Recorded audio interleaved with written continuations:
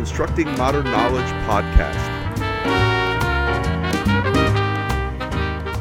This Ask Me Anything conversation with Alfie Kohn was the culminating event of the July 16th, 2020 Constructing Modern Knowledge celebration.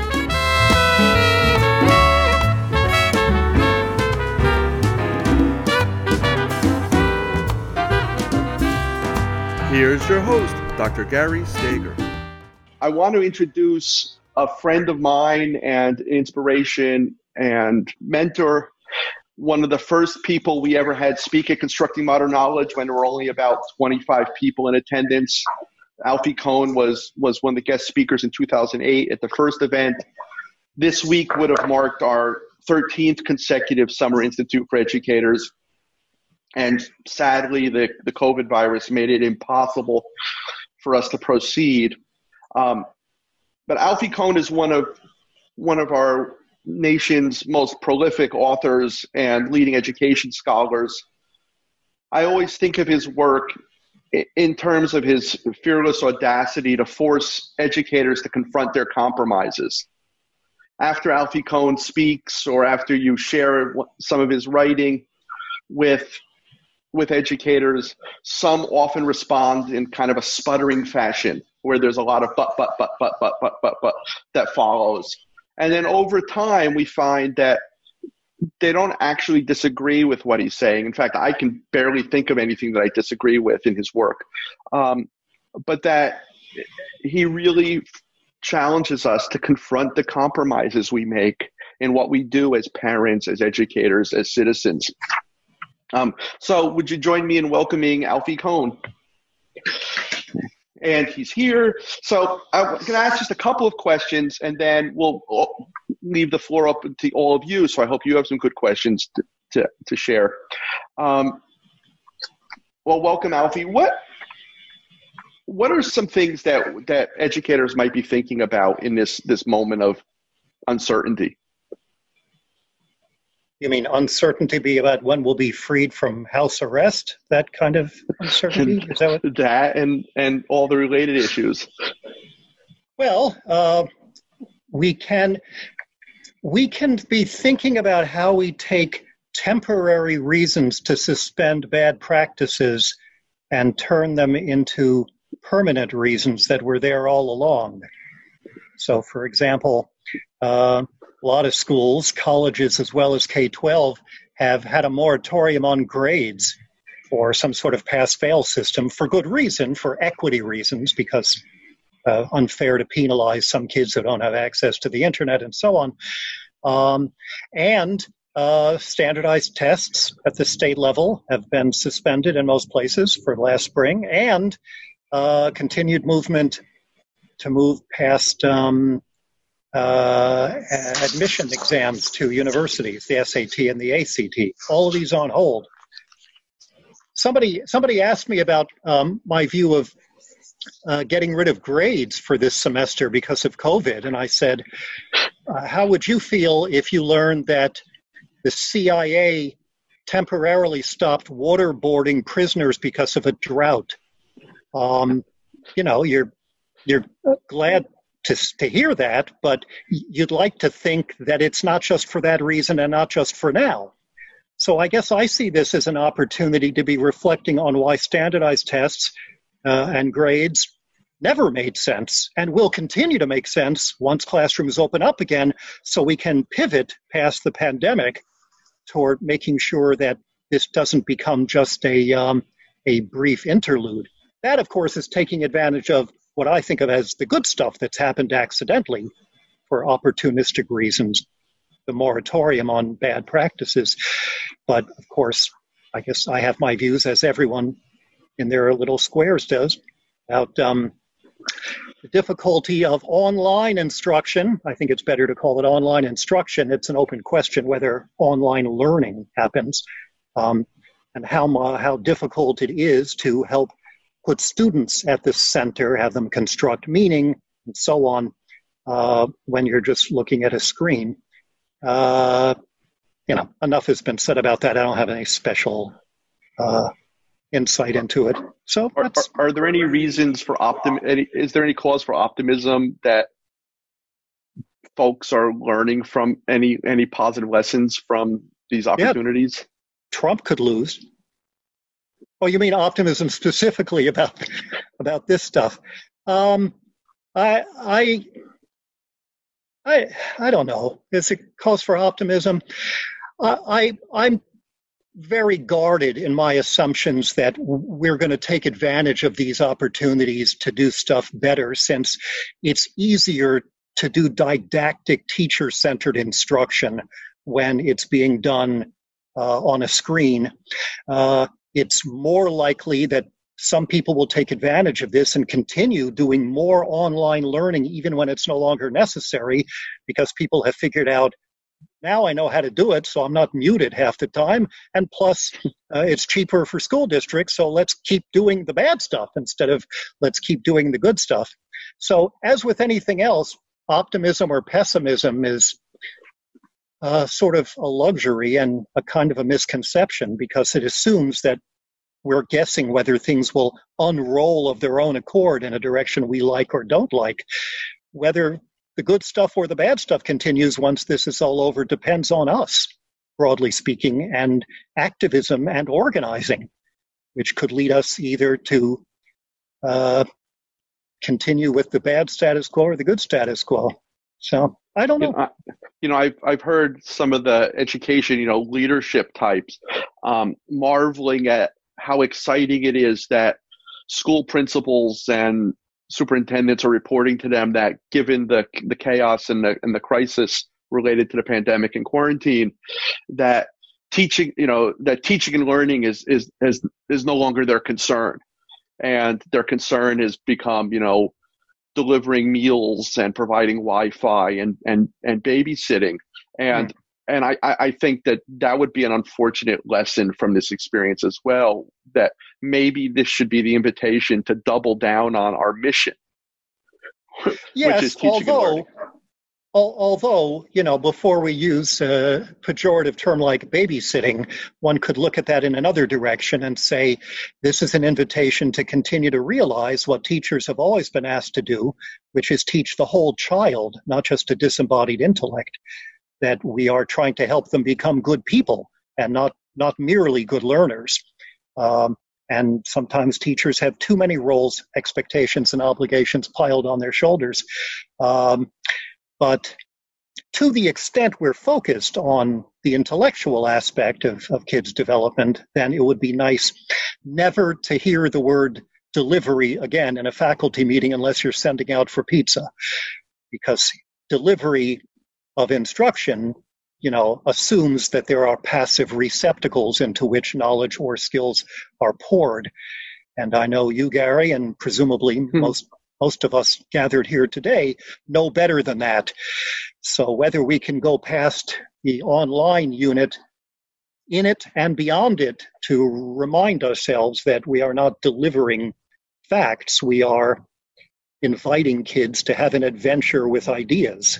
That would be all to the good. The old bromide of it takes a village to raise a child.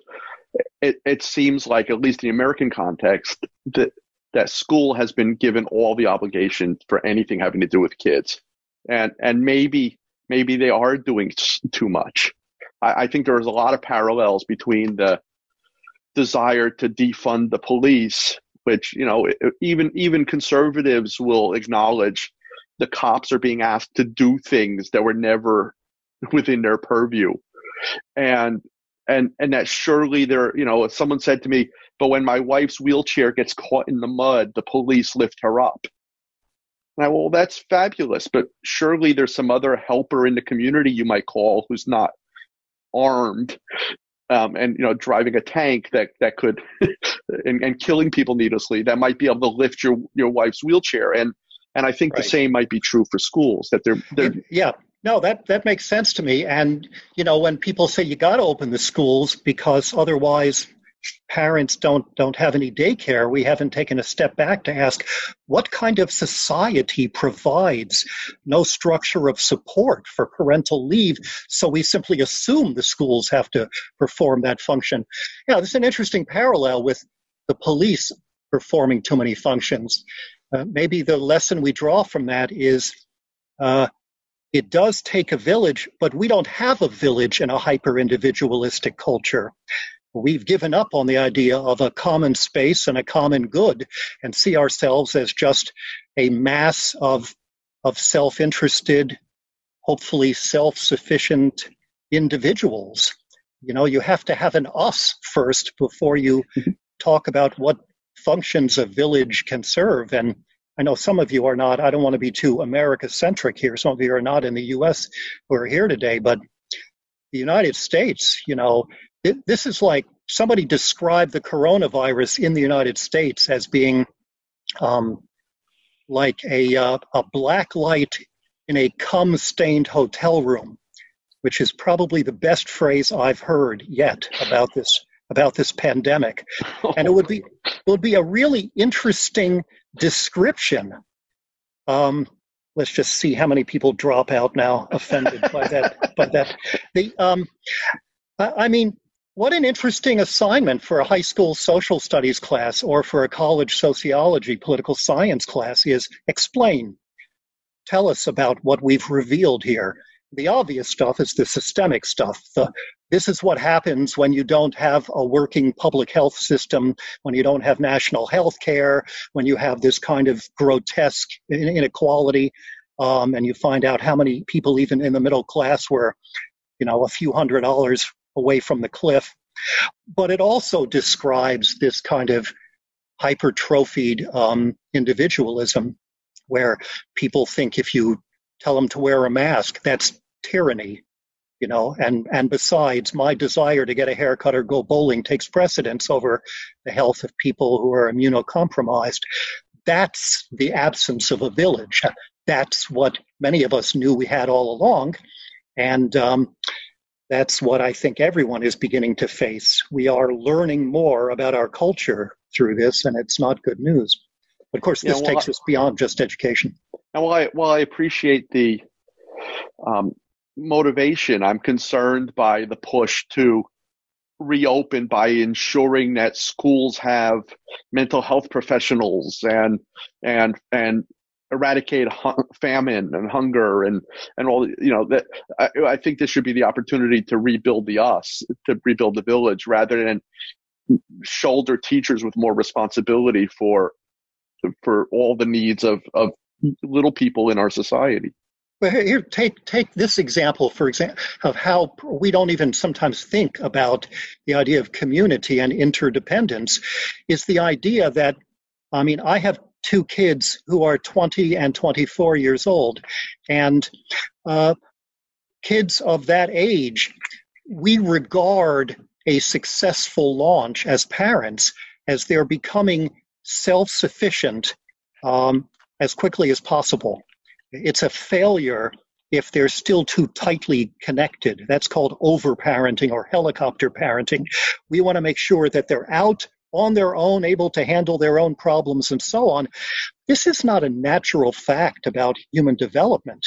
In many cultures, interdependence matters at least as much as independence. And it's a uniquely American arrogance to think we've defined mental health, and it means launching more individuals into a place where they are not connected, where they don't feel part of an us, and that if kids are still talking to us and asking our opinions too much, or God forbid living with us when after the COVID, of course, that represents a failure of parenting. Well, a lot of people who have a sense of autonomy are not particularly individualistic.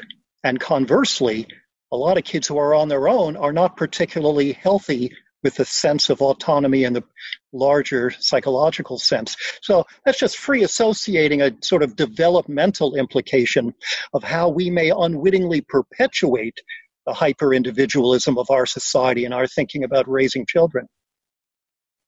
So the pandemic combines with summer, which means we've got a supercharged edition of the media telling us about how much is leaking out of the children. of how they're falling behind, of the summer slide. And I mean, I'm sure you've seen people are, there's a lot of experts say students have already lost 7 months of whatever. Yeah. Was that ever true? Is it true? How should we think about that? I wrote a blog piece that where I'm happy to just point people to that, where I had my say.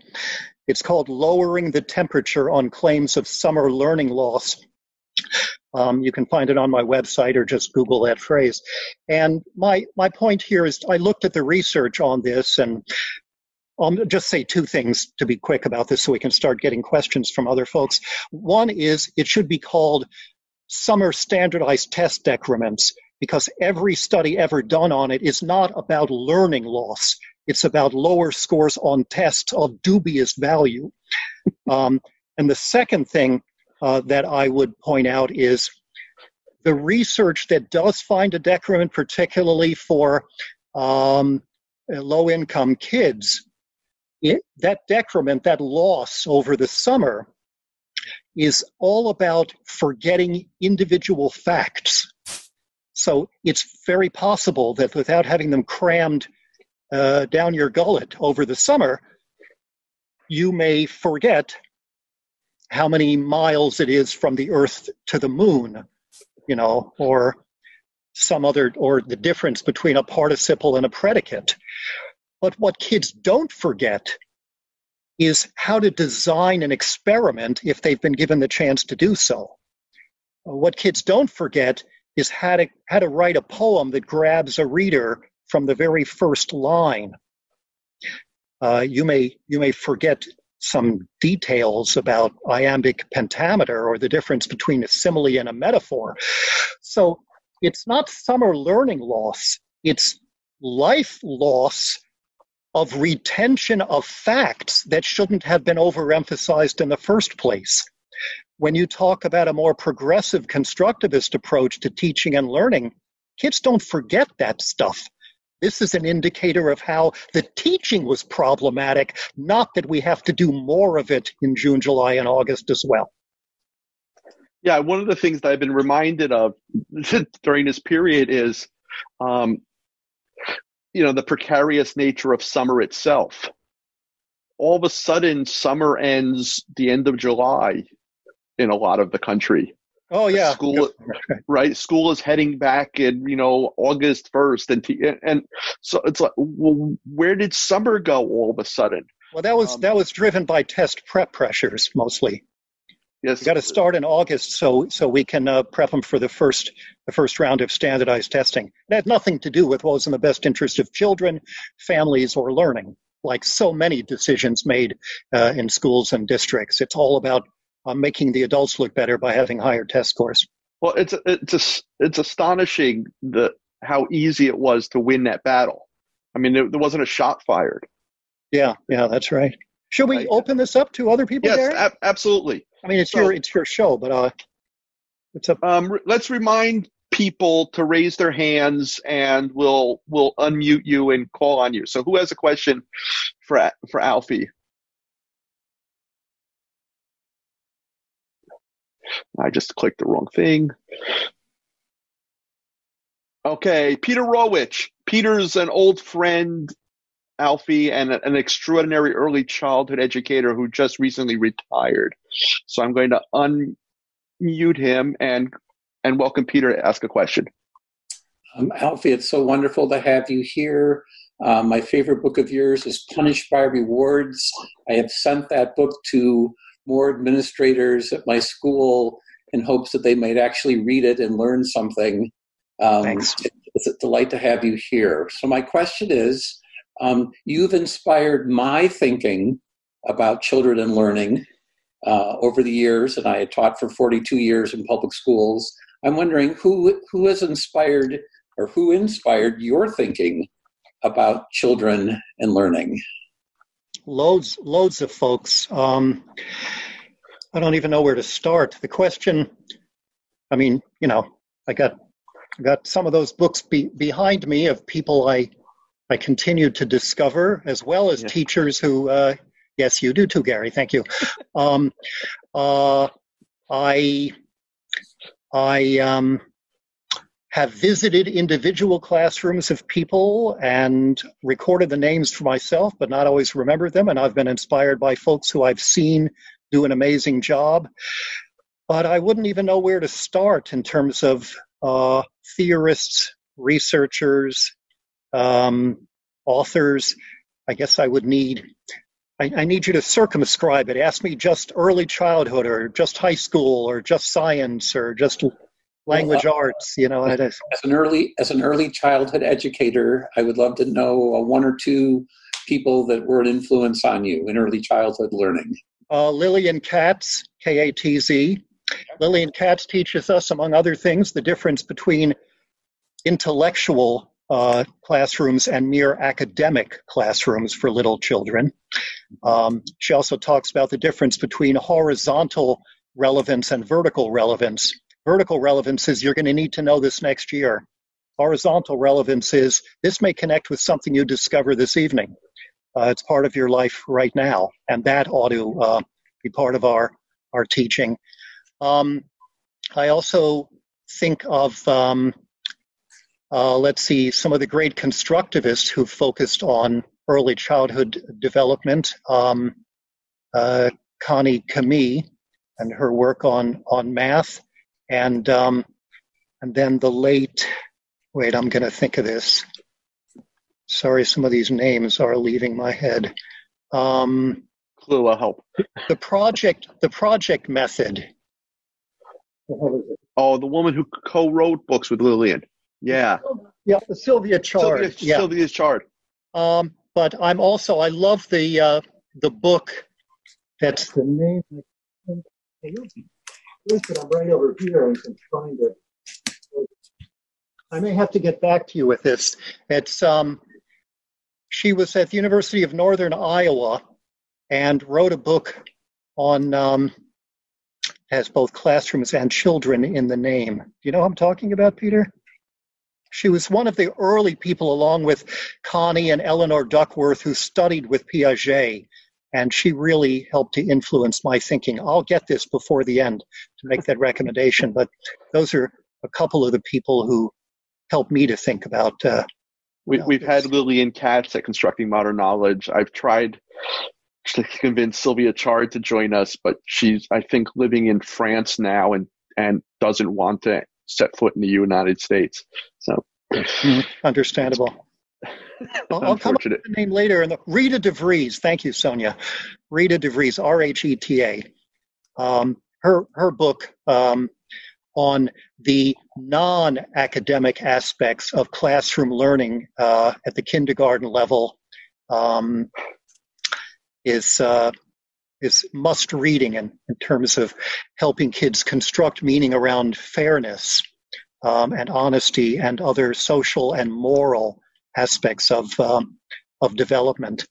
And then who else? The great kindergarten teacher and university instructor at the University of Chicago, kid who you can't say, Vivian Gusson Paley, another person who had a big influence.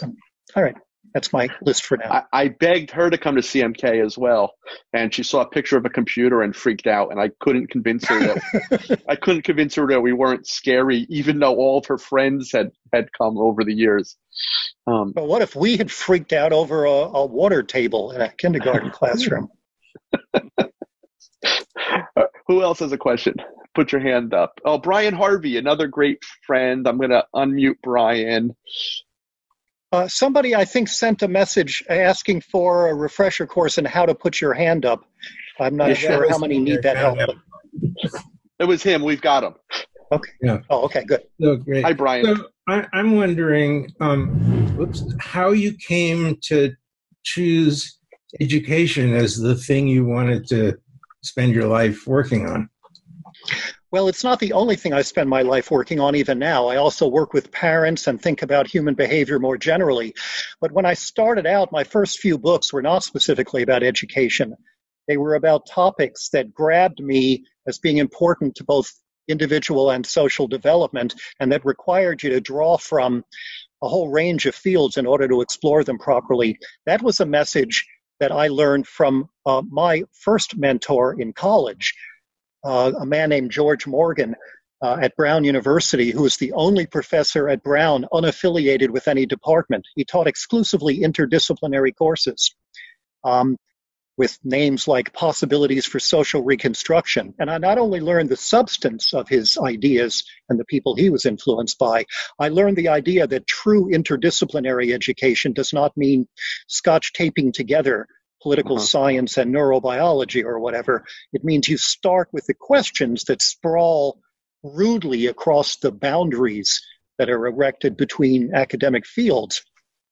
And then, so my first book, for example, is about the destructive effects of competition in all areas of human life, at school, at play, at work, at home.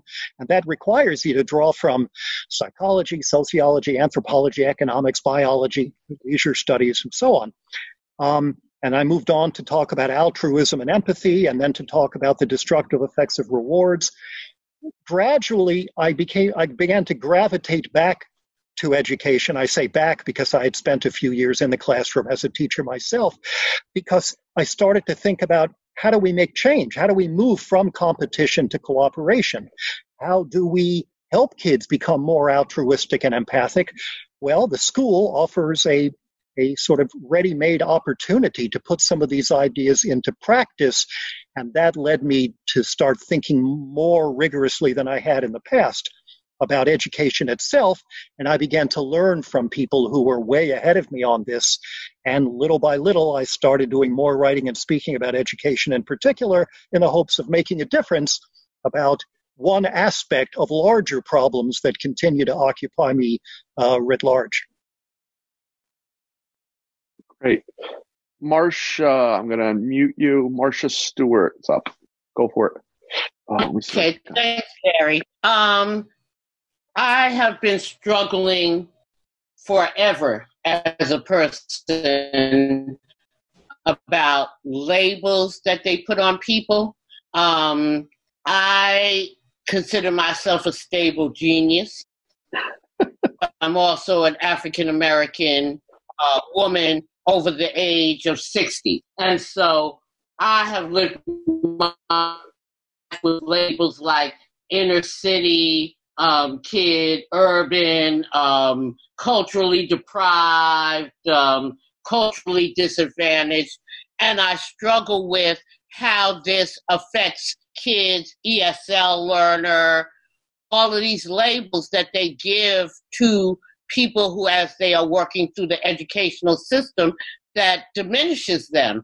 And how do we work out how to have more, what would you call it, more uplifting language for the things that people are working through, like, oh God. You know what I mean. When you label people with things, then that's how they see themselves. And for most of my life, that is what it's affected me as.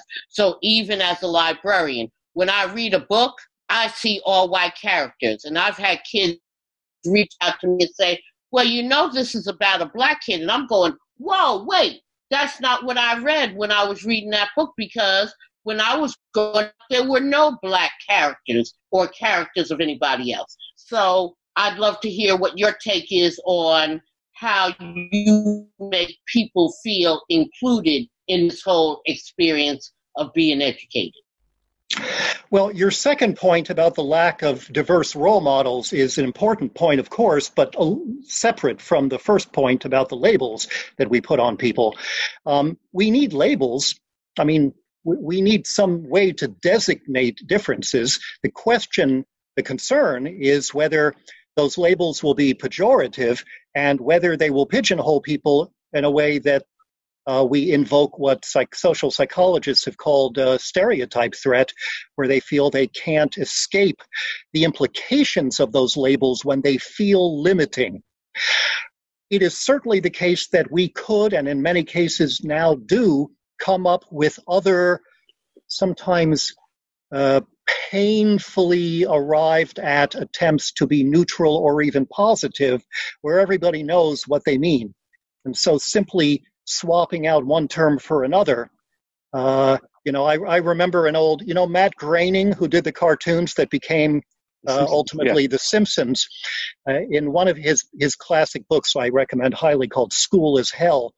It's unbelievable. The teacher is assigning kids to reading groups, and she says the gold group will meet over here, and the silver reading group will meet over there, and the brown group will meet in a small room in the basement.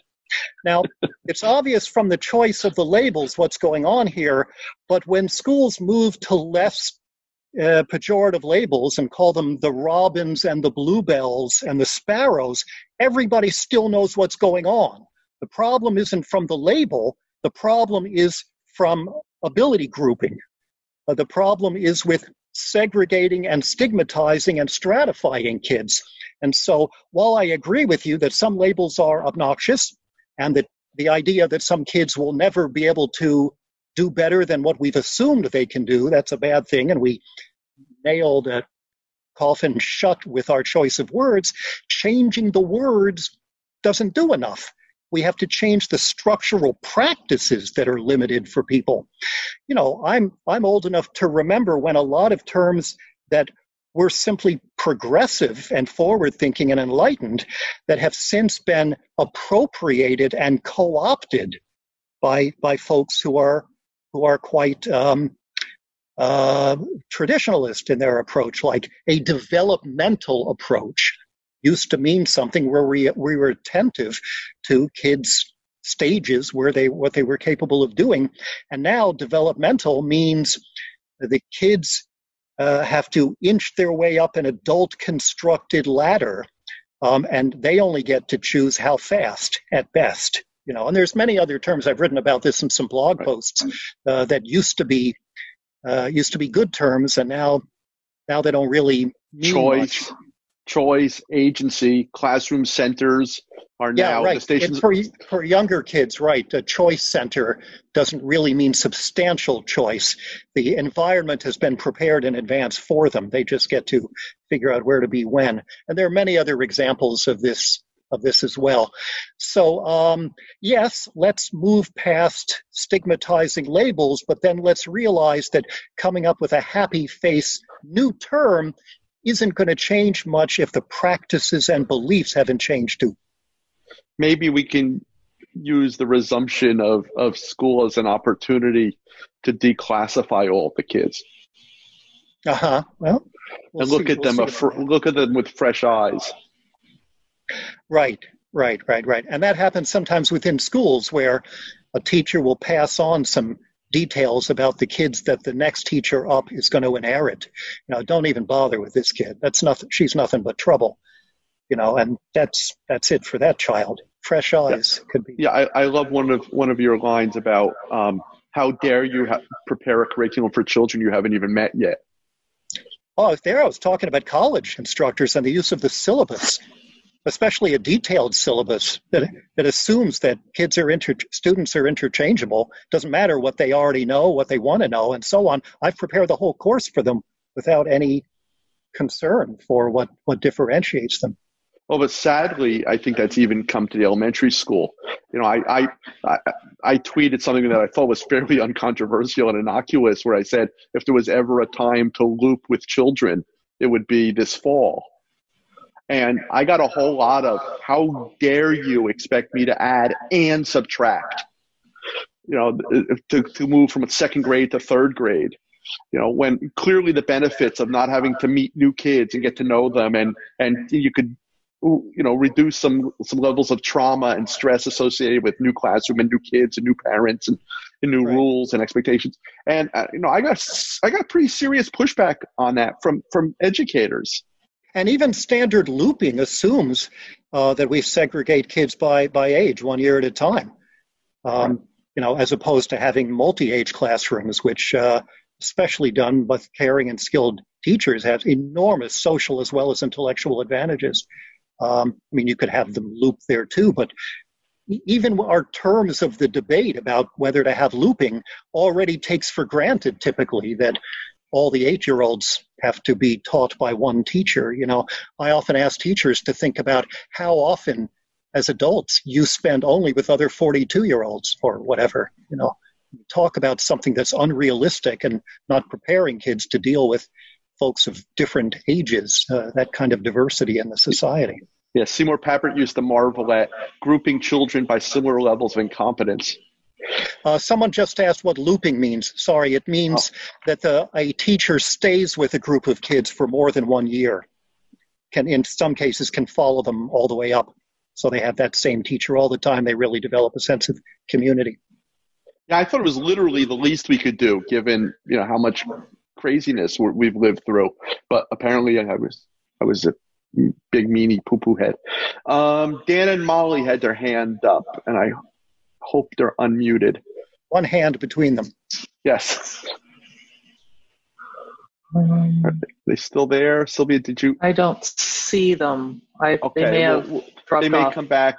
Kate Burstein, you're up. Kate? Hey. Hi. I'm here in Chicago. I just want to say, Alfie Kohn, I'm a huge fan of yours. I've read several of your books and articles over the years. And I'm wondering, so it's really exciting to be here tonight.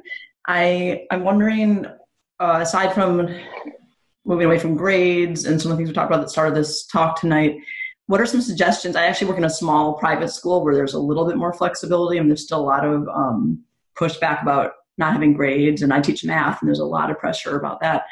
But what do you think would be some good first steps as we move into this next year of a lot of, maybe hybrid teaching or, some kind of mix, and everything will be different this year? What do you think would be a good starting place, aside from grades, to kind of push into more progressive teaching, and what might be a good starting place to talk with administration and move as we go forward, so that we don't revert back to worse traditional methods or move into a new world of online teaching when we shouldn't have to. Are you asking about progressive alternatives to grades for assessing kids, or are you talking about things unrelated to assessment but sort of parallel to assessment? I think I'm just wondering, what would you think, what would you see as a first step towards moving away, just whatever, maybe even away from grades, but just some thoughts for how to become even more progressive, taking our challenge right now with the pandemic and having to go into these, with remote teaching and then thinking beyond this year when we get back into the classroom, what are some ideas for how we can move forward and into more progressive teaching? Would it be more project-based learning, or what do you see? Yes to that. I mean, you're asking in effect what constitutes good progressive teaching, and I've written at length about that. So has Gary. So have some of the other people here. There's enormous number of so very briefly to. And I would encourage you to take a look at some of the things that I've written in article form that are free. I'm not trying to push books on you, where I have laid out some of what I take to be the most important things to keep in mind. One is starting with projects, problems, and questions in designing curriculum, rather than with facts, skills, or separate disciplines. Second is that most of those questions should come from the kids themselves, so that their curiosity about themselves and the world allows you to construct with them, not for them, a curriculum that will not be the same next year, because you'll have a different bunch of kids unless you loop. And also, if you teach fourth grade, your fourth grade class should look quite different in curriculum from the fourth grade class next door, because, again, you have different kids. I wrote an article about how questions might drive the curriculum. It's called Who's Asking? It was in Educational Leadership. Again, it's yours for the taking for free on my website. And I think it's an excellent way to think about asking more and deeper, richer questions about the idea of questions themselves. First, shift away from questions that mostly have right answers to those that are open-ended and generative. Second, shift from you deciding what the questions will be that drive the curriculum to having the kids provide it. Third, have those questions be at the very center of the curriculum itself. Also, I don't know what else is going on currently in your classroom or school. So it's hard for me to say, here's an area where it looks like you've started but could go further. I can't be a consultant because I know nothing about what you're doing. But ask yourself, how much of the stuff do kids have to do alone? Is the default arrangement in the classroom kids in pairs and small groups learning with and from one another? That's harder to do online, which is itself an argument for minimizing online when we have a choice. Third, I would rethink the idea of assessment, not only in moving away from any letter or number grades at all, which do enormous amounts of harm, but also moving away from tests, which we have research showing the best teachers almost never use. A, because tests measure what matters least about understanding, and B, because a classroom that's set up intelligently renders tests unnecessary because teachers are getting a constant stream of information about who's getting what and who needs help and where there are gaps, so you never have to draw a line under it and then just give kids tests. If grades and tests are driving kids so that they have this extrinsic motivation to do well on them, all the other suggestions about constructivist and construction and collaboration can only go so far, because the goal isn't going to be proficiency at thinking deeply about questions that matter and coming to fall in love with understanding. Those things will be fatally compromised by bad outcome measures. Anyway, I could ramble on until for the next 3 hours about other ideas, but where it makes sense for you to start will depend partly on what you already know, what you're already doing, what pushes your buttons and makes you a little uncomfortable, and what you can get away with. Thank you. So that's related to the conversation we were having before we began about your thinking about facts. You tease a little bit of that for the audience? I'm working on this. I've been working on this big piece for a while, tentatively called The Facts About Facts, which is a pushback against the reactionary folks who have the audacity to use cognitive science or the science of learning to describe a backward notion that is, I call the bunch o' facts approach to learning, though they like to dress that up with pretentious terms like cultural literacy and so on, but is basically just about information that doesn't involve making connections and distinctions, doesn't involve much thinking, can be looked up on a phone, will soon be forgotten, typically doesn't make for a very engaging kind of classroom at all. And I'm trying to pull together newer research about goals as well as methods, and realizing that there are important limits. Knowledge matters, but not nearly as much as other goals do. And we actually have research suggesting that not only are facts not enough for reaching those more important goals, that's actually impeded by an excessive emphasis on facts. So and this actually is what the real cognitive scientists, not the neo-behaviorists, have told us. As Lauren Resnick at the University of Pittsburgh put it, thinking skills tend to be driven out of the curriculum by ever-growing demands for teaching larger and larger bodies of knowledge. That's a quote. And that's not just slapping back the politicians and corporate executives far removed from the classroom who come up with these bits of what Jonathan Kozol called amputated knowledge that every kid has to know. It's a pushback against the E.D. Hirsch's and Dan Willingham's and others who claim falsely that science is on the side of a mostly knowledge-based curriculum.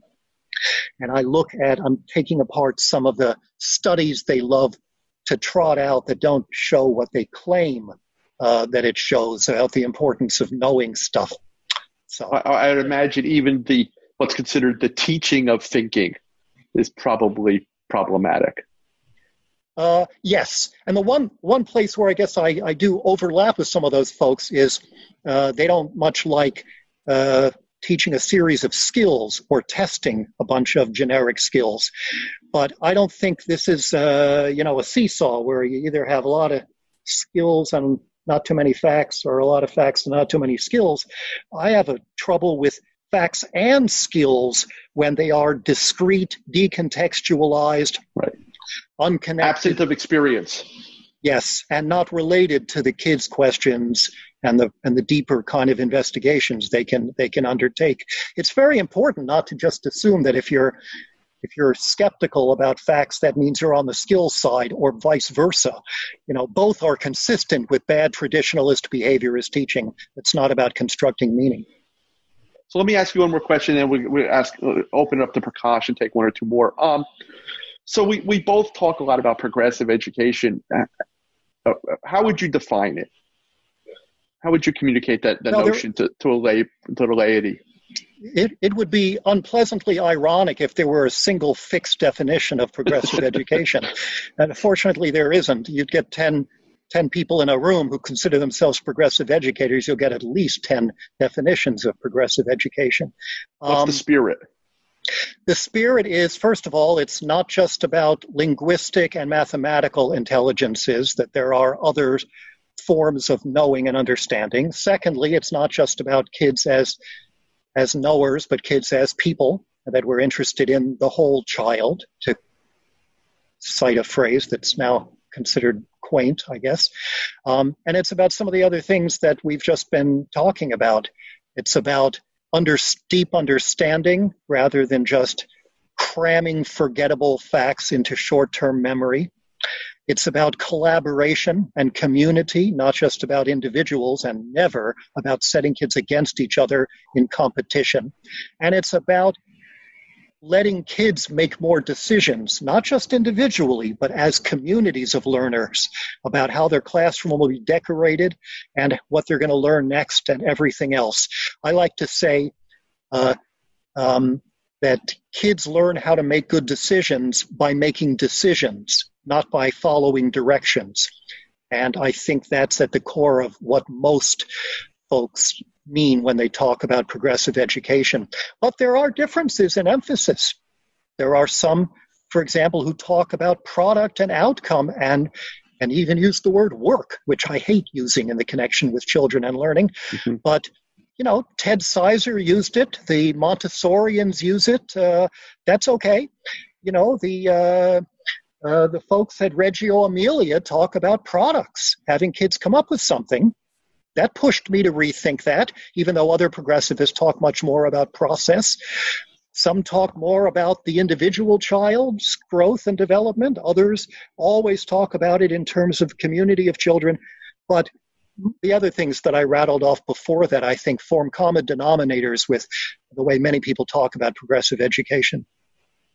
Terrific. Okay. I should add quickly, there are some schools that call themselves progressive when I think, and it took me a long time to realize this, just because they're politically, or especially, small private schools, just because they're politically or culturally progressive and everybody hates Trump and is working against global climate change and has a Black Lives Matter sign on their lawn, that doesn't mean they're not doing damn worksheets to the kids. They're not necessarily educationally progressive just because they're culturally progressive.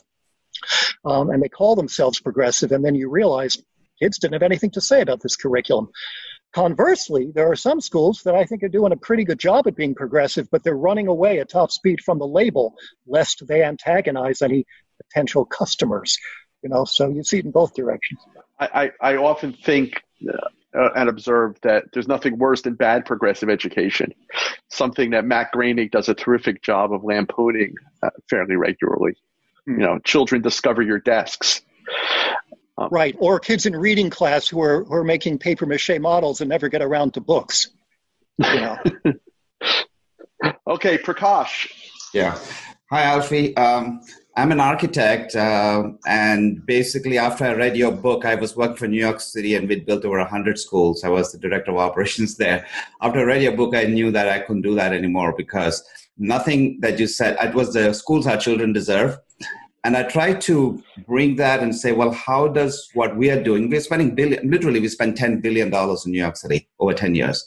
And we hadn't done a single school that would come close to delivering the kind of education you were talking about.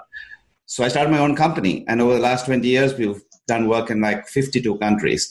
And I'm telling you that your work has been significantly influential in what we've done. So the question for you is this, that today, unfortunately, despite all the good stuff we are doing, I mean, there are 50 million students going to school.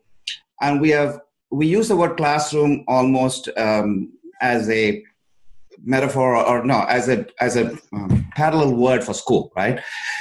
And that word classroom keeps propping up. And so basically some qualities of a classroom are that children trapped in a box, 700 to 750 square feet, where individual children are given less space than a criminal than in a high security prison, right? I mean, you have one adult teaching them, presumably. There's very little that children can actually physically do in that room. They're sorted by age. And I mean, I can go on and on and on. It is such inhumane construct, and we have bought into it blindly. And people keep saying we need to go back to this physical school. And what I'm saying is, why? I mean, why should schools look the way they do? Because you've kind of lost the battle already.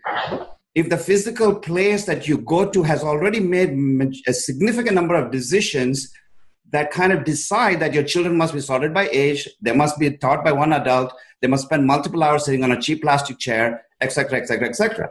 So if you're not attacking that problem, what are we attacking? If we can't get rid of the school as we know it today, I mean, kids should never go to a building like the space. I don't know if you can see the one behind me. That's one of our schools. You enter a family room, and behind that is a curiosity center. I mean, this is a public school.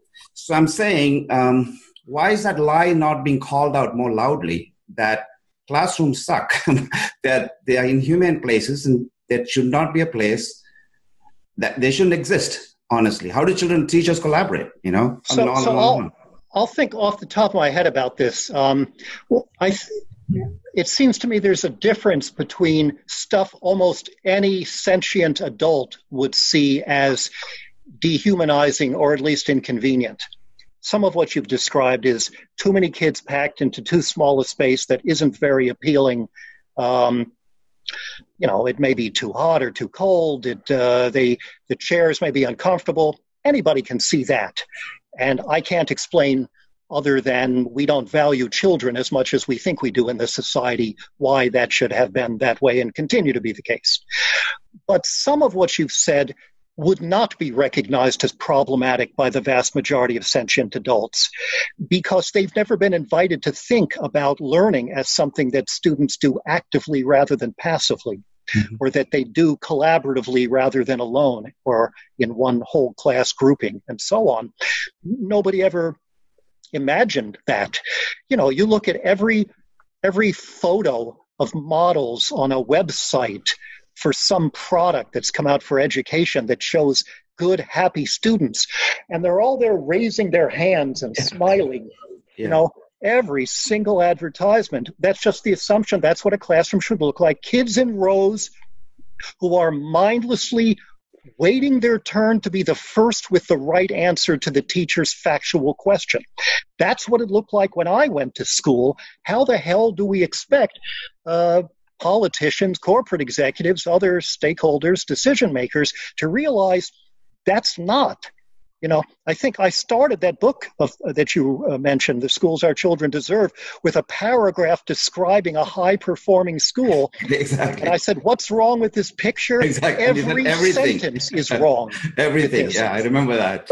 So for that aspect of the physical environment and the design features of classrooms and schools, you have to have been invited to do some deep and subversive thinking about what's wrong with the whole status quo of what constitutes effective learning before you get around to saying, now how do we create a building that reflects the best of that? Yeah. Right. I mean, Saracen's book, What Do You Mean by Learning is fantastic in that regard. I mean, people don't even have that discussion about, we don't even come to any kind of consensus about what learning is.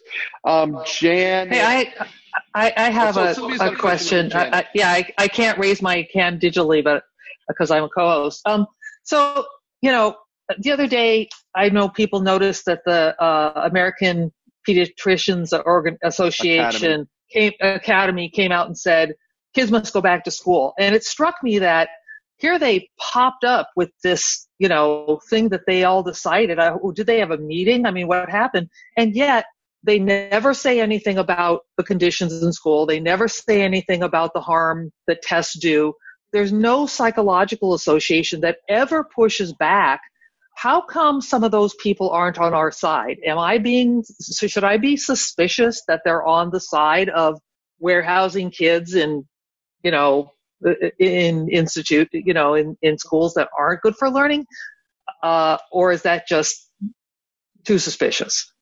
Well, they saw this as being under in their purview because it deals with medical, mostly epidemiological issues, which I'm not sure all pediatricians are competent to comment on. But the just like most pediatricians are not competent to tell you to use time out instead of spanking, because they're just channeling the general wisdom about raising kids in discipline. They're not, you call a pediatrician when you want to know if you should be worried about your kid's fever. If you're asking about how do you raise a kid when there's problems with what's going on, you might as well call your refrigerator repair person as a pediatrician. And they thought, and they weigh in periodically also about when should kids look at screens, how much TV. They weigh in about kids should have some playtime and say, generally good stuff. I guess it takes them a long time to come to consensus.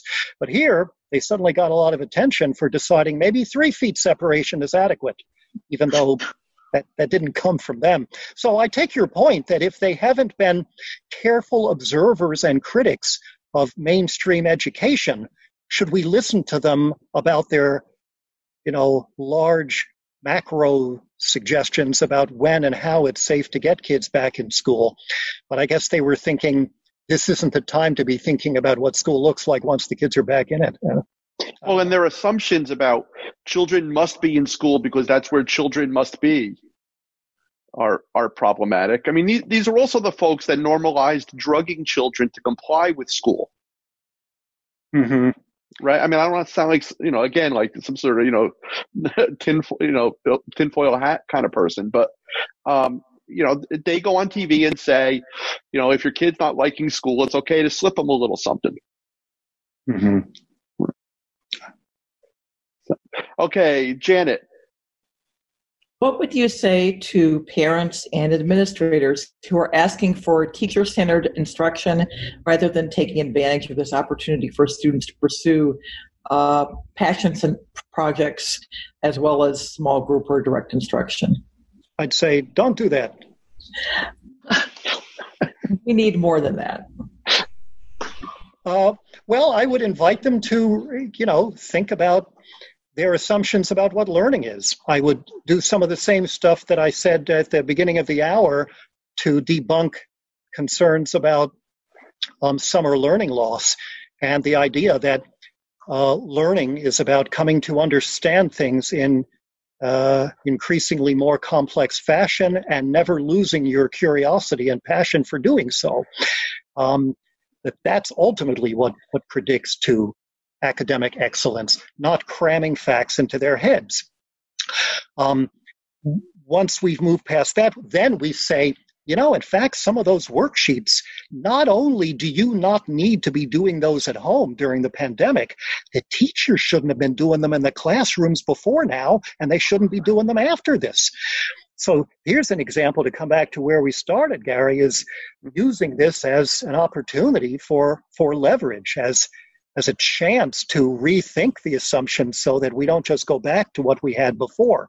But in the meantime, tell parents, the good news is you don't have to be imitating traditional teachers at home when you can be helping them to discover and explore while they're home.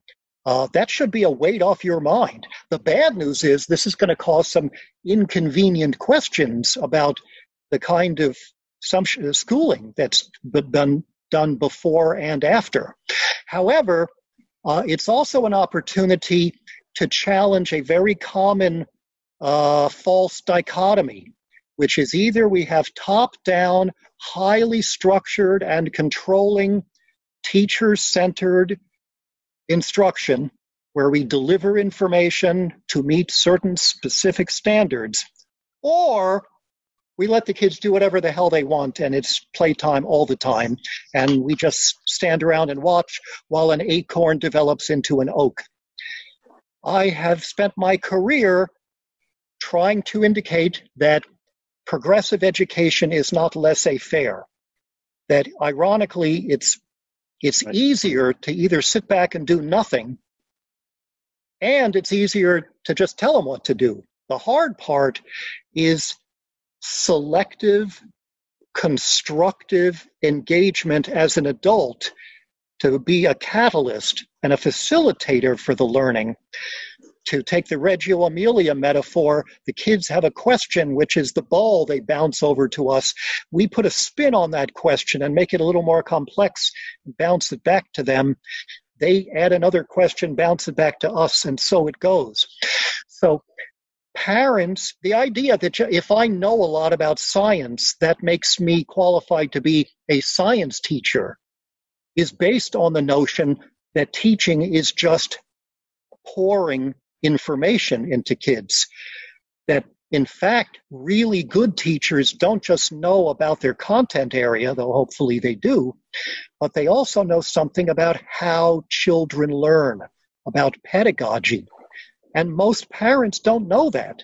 They may not know that they don't know that because you think, I went to school, so I'm an expert on education. I think that's the crux of my question, is how it's about how to communicate that to parents, because at home they are trying to recreate their own childhoods and they are panicking. Right. And they think if the kid's having too good a time exploring something, that's a sign that they're not really learning. This is what I call the Listerine theory of education, based on the mouthwash whose ad campaign for many years was, it tastes terrible, that's how you know it's working. And that's what drives our understanding about learning, and our fear that joy, it means that learning isn't taking place because the parents in effect think it's bad enough for me, it's bad enough for my kids. And that's another debunking activity we have to engage in, that isn't the case. You may not, as a parent, be able to do an expert job at facilitating kids becoming more complex thinkers. But at least, like the physicians, including the pediatricians, would say, begin by doing no harm. Worksheets are harm. Right. And the parent who's a scientist might actually be better for imparting an interest and curiosity and love for science than the traditional school approach. When the scientist parent isn't trying to teach science, when they watch the mom or dad who's a scientist take delight every other day of the year. But, it's like mathematicians typically make terrible math educators. So knowing a lot about the field and even enjoying it isn't the same thing as knowing how you help children learn about it. And that could take us to understanding what's wrong with the university model, where we assume that philosophers and historians know anything about teaching philosophy and history. Typically they don't even enjoy it, aren't evaluated based on their competence at it, and see it as an occupational hazard. Okay, so I see a couple more hands up, and so I'm going to say who's going to get to ask the questions, and it's sadly all blokes. So if a woman puts her hand up, we'll sneak you in. But let's start with James Klassen, and then Seth, and then Brian. And then we may have to wrap up, maybe? Yeah, absolutely. James, quickly. And Gary, this is James from Abbotsford, BC, out on the West Coast. Anyway, I have a question regarding the concept of removing traditional assessments. Often, I work in middle school, but often kids come to us in grades 6 and 7, and their big question is, will this count? So, and their parents want to know how they rank in comparison to other people, and the principal wants to know how the outcomes were met. And I believe that the students should be developing their own questions and assessing themselves through a level of self-reflection. How do you communicate to leadership and to parents the value of a student's own understanding of what they're learning, the metacognitive part of assessment? Well, first of all, metacognitive stuff can itself be overdone to get kids so focused on how well they're doing that they're no longer engaged with what they're doing. Right.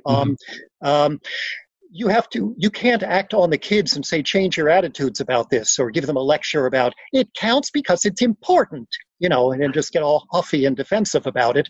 The kids are being rational in responding to an irrational and dysfunctional system that is giving them, letters and number grades. That has to change as a necessary but not sufficient condition of creating an environment where kids can get lost in the learning itself. Now, rating kids with numbers and letters is bad enough. You mentioned something that's even worse than rating, which is ranking, where the parents are concerned not just about how well my kid's doing, but how's my kid doing compared to others. And that is a question we should never attempt to answer. A parent who wants to make sure my kid isn't in trouble, perfectly legitimate. Is my kid the best in the class is an illegitimate and obnoxious question, and we need to make sure we never answer it or create a system that even makes the answer to that obvious. I remember once a teacher saying to me, a very mild-mannered, soft-spoken young woman, I remember in line for lunch, told me this story at a workshop. She said, the parents asked me, how's my kid doing compared to everyone else? And I would say, your kid is the best one in the class. Of course, it's the dumbest class I've ever had. Which I just think is this lovely way of saying that relative information is completely useless in addition to setting up a destructive environment. That gets to my point of what's worse than a reward is an award, which is a reward that's made artificially scarce. But one more quick point here that we have to attend to, and this connects to your point about metacognitive stuff, is getting rid of grades isn't enough. And even getting rid of standard assessment where the teacher unilaterally decides how well the kid is doing in favor of self-assessment isn't enough either, because self-assessment can also be destructive. A whole subfield of educational psychology finds, and I'm now going to summarize an entire chapter I wrote in The Schools Our Children Deserve, and a lot of research by other people that I was distilling in one sentence. The more you get kids focused on how well they're doing, the less engaged they tend to be with what they're doing. So getting rid of ranking and competition is step one. Getting rid of rating and grades of all kinds is step two. But then we have to move past rubrics. We have to move past points. We have to move past self-assessment that happens on a continuous basis. Most of the time, kids should not be thinking about how good they are at this particular intellectual task. They should be completely involved in the doing of it. Yay. Okay, so there's a related softball that I'll throw to you as I unmute Seth, and that was AP tests or AP classes. AP tests and classes, advanced placement, for those of you not in the U.S., are almost always the most difficult classes in a high school, and we mindlessly assume, therefore, they're the best, thereby confusing harder with better. AP classes are typically a way of accelerating the worst forms of teacher-centered, test-driven, fact-based instruction. Some teachers manage to swim against the tide, particularly in more open-ended stuff in fields like English language arts, but otherwise, really good teachers teach badly if they're teaching to the College Board's curriculum, which is mostly based on rigor. And I have been in some rigorous classrooms I wouldn't send my dog to, because there's a difference between rigor and high quality. So first we have to realize that just because it's harder doesn't mean it's better. Second, we need to realize that if the College Board is in effect creating the curriculum for us with the test that we're preparing them for, then the teacher doesn't have much discretion. And if the teacher doesn't have much discretion, she can't pass that on to the kids. And AP classes almost never allow the students to play a central role in designing the curriculum. And that all by itself is a powerful indictment of them. Terrific. Seth Yeager. Hi, Mr. Kohn. I'm calling here from Bogota, Colombia right now. And I just wanted to say you're probably the most influential public thinker for me as both a professional and as a parent, and just really appreciate it all. So touching back on a point you were making just a couple minutes ago, even when sometimes we attempt to co-create the curriculum with students, we set up engaging environments in which they're able to ask their own questions and stuff like that. I feel like there's a constant battle against, maybe not institutions, but more like the corporations that are kind of like weaponizing our data and our distraction and attention. And kids are constantly battling this. Just wanted to see how you view the dichotomy between both progressive, co-created curriculum environment versus just the deluge of the distraction economy, I guess. Well, we were fighting an uphill battle for progressive education and what you call co-created curriculum long before there were smartphones. So I'm not sure how much they've contributed, probably something as a distraction. We certainly shouldn't let those beasts, pass the gates into the schoolroom where they take this behaviorist nonsense and then turn it into apps to be used in the classroom to teach or to assess or to control kids' behavior and monitor them, like with garbage like Class Dojo and so on. So these people are not your friends. Therefore, we should be very skeptical about, what they're doing in the classroom itself. But I don't know how much of it is just the distraction. Before there were computers, it's not like kids were going home and opening up fine novels all the time. Let's not create a sort of, as somebody once said, I think it was Adrian Rich, the poet, said, nostalgia is amnesia. But there may be elements of the distraction that we have to try to battle that makes our job even more challenging. And I guess my generic answer to that would be bring the kids in on that process. Don't save them by yourself from those distractions. Use that as a teachable moment to invite the kids to reflect on this and what we can do about it, so it becomes an opportunity for more learning where we're consulting them for coming up with solutions and for framing the way the problem is framed. Well, you'll be thrilled to hear pretty rapidly. We're going to take one more question, but you'll be thrilled to hear that Class Dojo is advertising a new feature. Then the ad that came out this week literally says worksheets is coming. Oh, good. So it's ungrammatical as well as manipulative. That's great. Okay, so Brian had a chance. Okay, Brian, ask a very quick question, then we'll say thank you and we'll wrap up. Brian, you're up. Thank you. So I have a very brief anecdote and then a question. The anecdote is I was volunteering in a 5th grade class, and I gave the teacher your book on homework. And she was convinced and said, okay, no homework, except you should read something every night. And that lasted a week because every parent called up to complain. So that's the... To complain about the reading requirement or to complain about the absence of homework? Uh-huh. How come my kid isn't getting any homework? And she failed by not answering that question preemptively. That's right. She caved. But the pressure was, severe.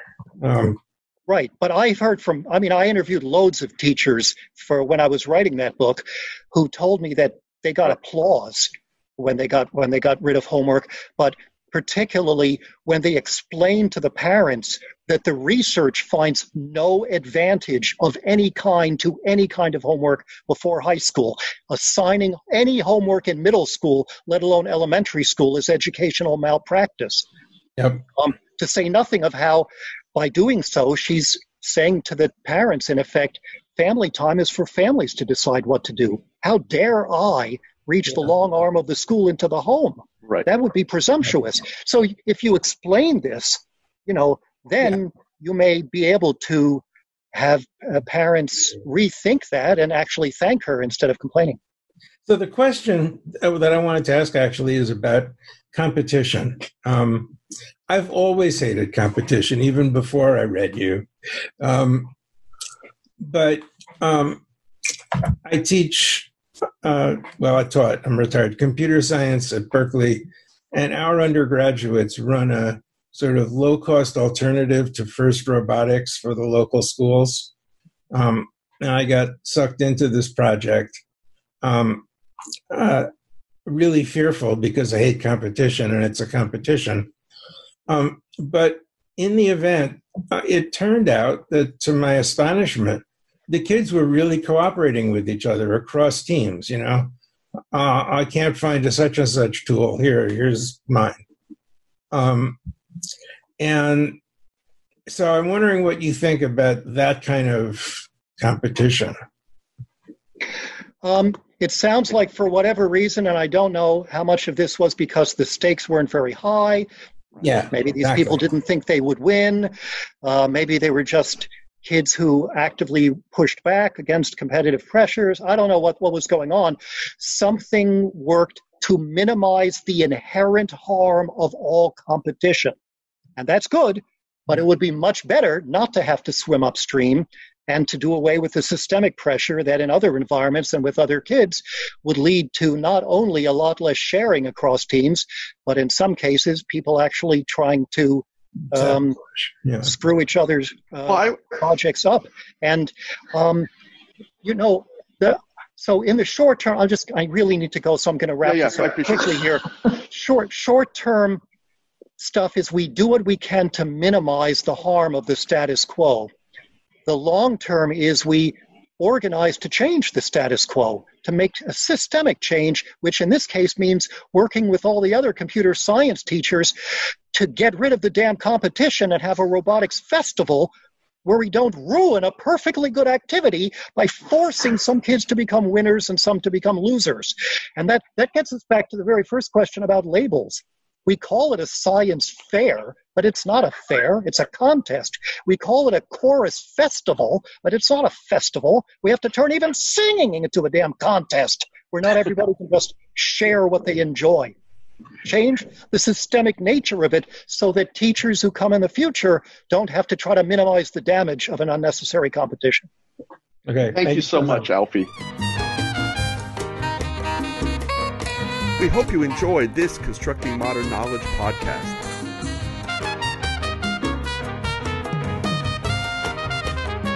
Our theme music is Jazz Impromptu by Brian Lynch, holisticmusicworks.com. For podcasts and additional inspiration, check out our website, live.constructingmodernknowledge.com. Be sure to visit cmkpress.com. That's cmkpress.com for books by creative educators for creative educators. Listen to all of our education conversations at your convenience. Visit live.constructingmodernknowledge.com or search for Constructing Modern Knowledge in iTunes.